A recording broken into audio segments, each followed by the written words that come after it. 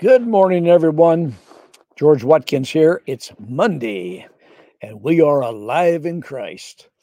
Isn't it wonderful to start off a new week with something in your spirit from the weekend or from some fellowship you had with some brothers and sisters?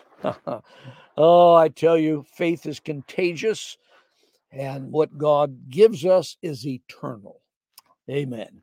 So, welcome to our time together. I want to talk about a couple of thoughts today that are on my heart. Hallelujah. Listen, I heard something just yesterday listening to Rick Joyner teach some things. Just struck my spirit. I want to share it with you. We may teach on a little later, but listen to this. Bill Johnson said that if praise attracts God, because the Bible says he inhabits the praises of his people. If praise attacks God, what does grumbling attract? Attack. What does it attract? Remember the children of Israel, one of their biggest sins was grumbling and complaining. And they paid dearly for it, didn't they? So when we praise the Lord or when we have a good confession in confessing what God is saying about something rather than what we're fearing, when we're praising the Lord and testifying of his goodness, he inhabits that.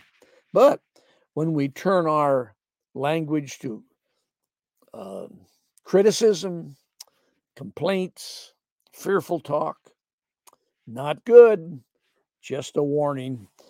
God wants us to have a good confession. Amen. Well, I want to talk today about 5 things my mother taught me. Now, this isn't Mother's Day, it's coming up in a few months, and we always love to celebrate that special day commemorating our mothers. But this came across my spirit, and I wanted to share it with you. 5 things my mother taught me. That's why I'm such a example of Christian manhood. That's a good confession, folks. I just told you about that. Amen. Number 1, be kind and forgiving. Now, we know that a forgiving heart and a forgiving lifestyle releases us because the scriptures tell us forgive your trespasses that people have done against you, some kind of wounding or some kind of dirty trick. Forgive them, and you too also will be forgiven. So, number 1 thing I was taught as a young boy was be kind and forgive. We had a radio broadcast in the Seattle area, 1973, and it was on at midnight. I called the radio station and they said, "Yeah, we'll give you the midnight station, slot where we used to go off the air. Give you a real good deal for 15 minutes." So the name of the broadcast was "For Christ's Sake." Be ye kind one to another, tender hearted, forgiving one another, even as God, for Christ's sake, hath forgiven you. Well, we were a little dramatic in those days, catching the attention of someone. Had a great season of broadcasting in that really my first launch into radio. So kindness then is contagious. And as we forgive and have a kind spirit, then we have things attracted to us. Because the Bible says, if you want friends, show yourself friendly. You walk into a room, you growl and you look angry, people shy away. They're not going to come up. But if you have a generous spirit, a kind spirit, they can feel that. Just like you can feel an angry man, you can feel a kind man, and you feel safe around them. So, number 1, be kind and forgiving. Number 2, my mother taught me to share my toys. Don't be selfish, be generous. Scripture says, give and it shall be given unto you, pressed down, shaken together, and running over. Others would give to you. Men shall bring things to you. I used to preach a sermon some time ago when I was teaching on giving, and I'd illustrate that out. I bought a big container of corn, field corn, and had it in a big bucket. Then I would have someone with a shovel, and I would give out a little bit, and then they would shovel back and fill a pouch. I'd lift my shirt up, and they'd fill me with corn. Given it shall be given, pressed down, shaken together. So my mother told me, share your toys. That's a generous spirit. And if you're a liberal souled, the scripture tells us, shall become fat. Well, in Bible talk, that means you'll be prosperous and have plenty. That's something. So, given it shall be given. Pressed down, given it shall be given. If we plant, we shall receive a harvest. That's generosity. Don't be afraid. Don't be clutching it like it's the last dollar and sandwich that you're ever going to have. If you give that away, it will multiply back to you again. God loves a generous heart. Amen. After all, he gave the best of heaven to us on the cross and the resurrection so that we might be brought back to the Father. He was generous and he gave us Jesus. Isn't that something? Number 3, button up your coat. I always heard that. I heard that every winter. Button up your coat. Why? Because it's a protection of your future. If you don't protect yourself in the cold weather, you'll come down with something, or something will cause you to be weakened. Protect yourself by buttoning your coat. Now, if you're getting on a commercial airliner, the first thing that stewardess tells you is, beside, sit down and put your laptop away. But they say, when if that oxygen mask drops out of the ceiling, put it on you first before you put it on your child. Why? I should protect my children. No, if you're not safe, if you're not healthy, how can you help your children? So, button your coat, protect yourself, defend yourself against invasions, take care, get some sleep, eat right, exercise. I'm listening to myself right now. Amen. Back in the 1800s, they had a great revival outbreak in the south of our nation. And they tell the story of a pastor who went for 30 days without hardly sleeping and eating because people were getting saved. And I mean, the place was packed out and prayer meetings went on. And he died after 30 days because he did not take care of himself. Okay, enough said about that. That's something. Number 4, brush your teeth. Now, why is that important? Why is it important for me to brush my teeth? Because it's the investment I'm making in my future health. It's the investment I'm making in my future health. I'm preparing myself for health and success. Why? Because I'm taking care of the hidden things, the small things.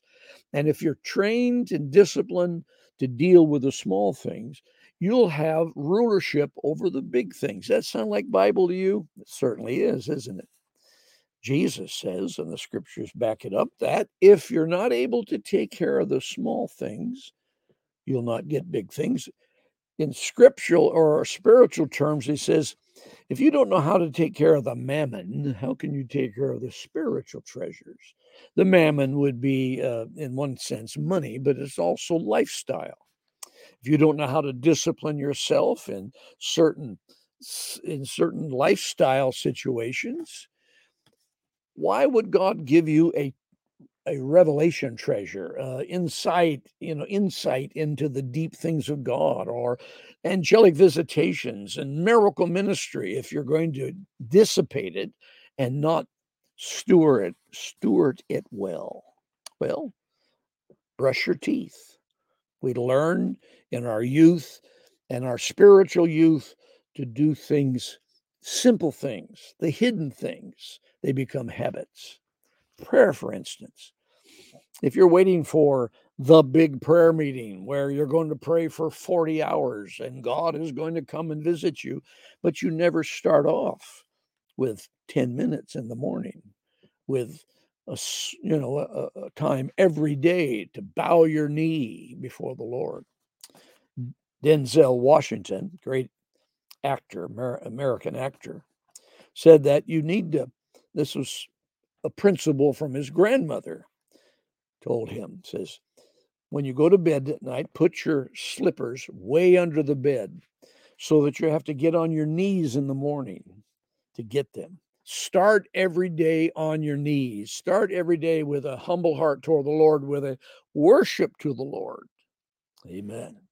You know, when you worship, the angels ride into you on that worship.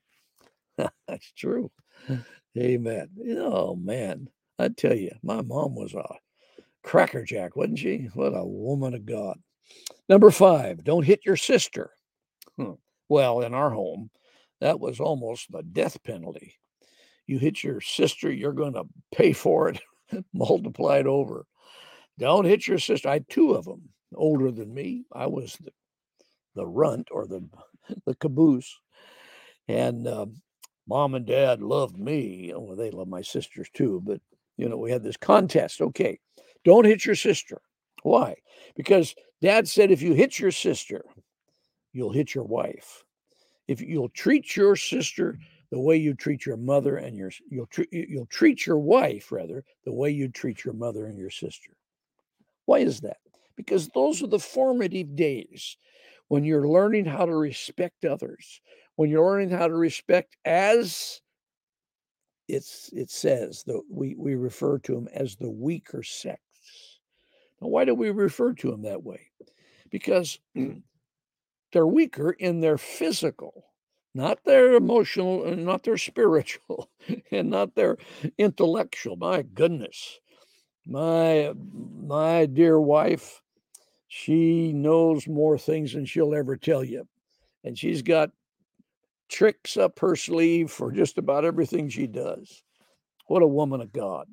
So when we say weaker sex, we're talking about the protection of that mother who births children, who has a womb that births children, who brings the next generation in. And they tell me that you learn 90% of what you're going to do the rest of your life at your mother's knee. And at 5 years of age, you're locked in to most of the habits you'll have all your life. Now, that's scary because there's some situations people don't get that.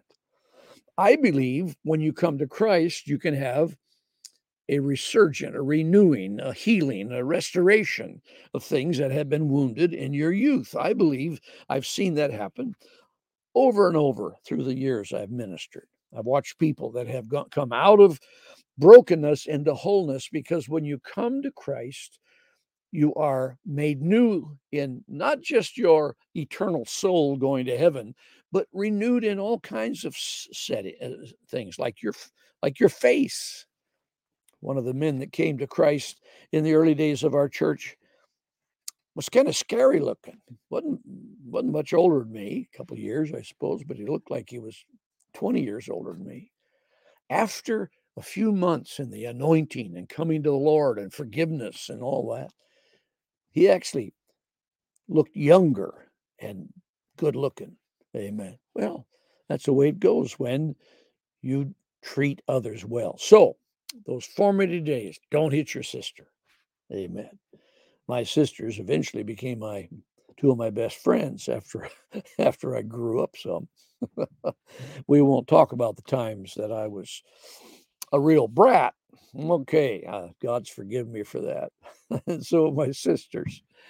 Oh, I love the Lord. I love you. And I love this ability to talk about the good things of the Lord on a Monday morning. So, number 1, be kind and forgiving.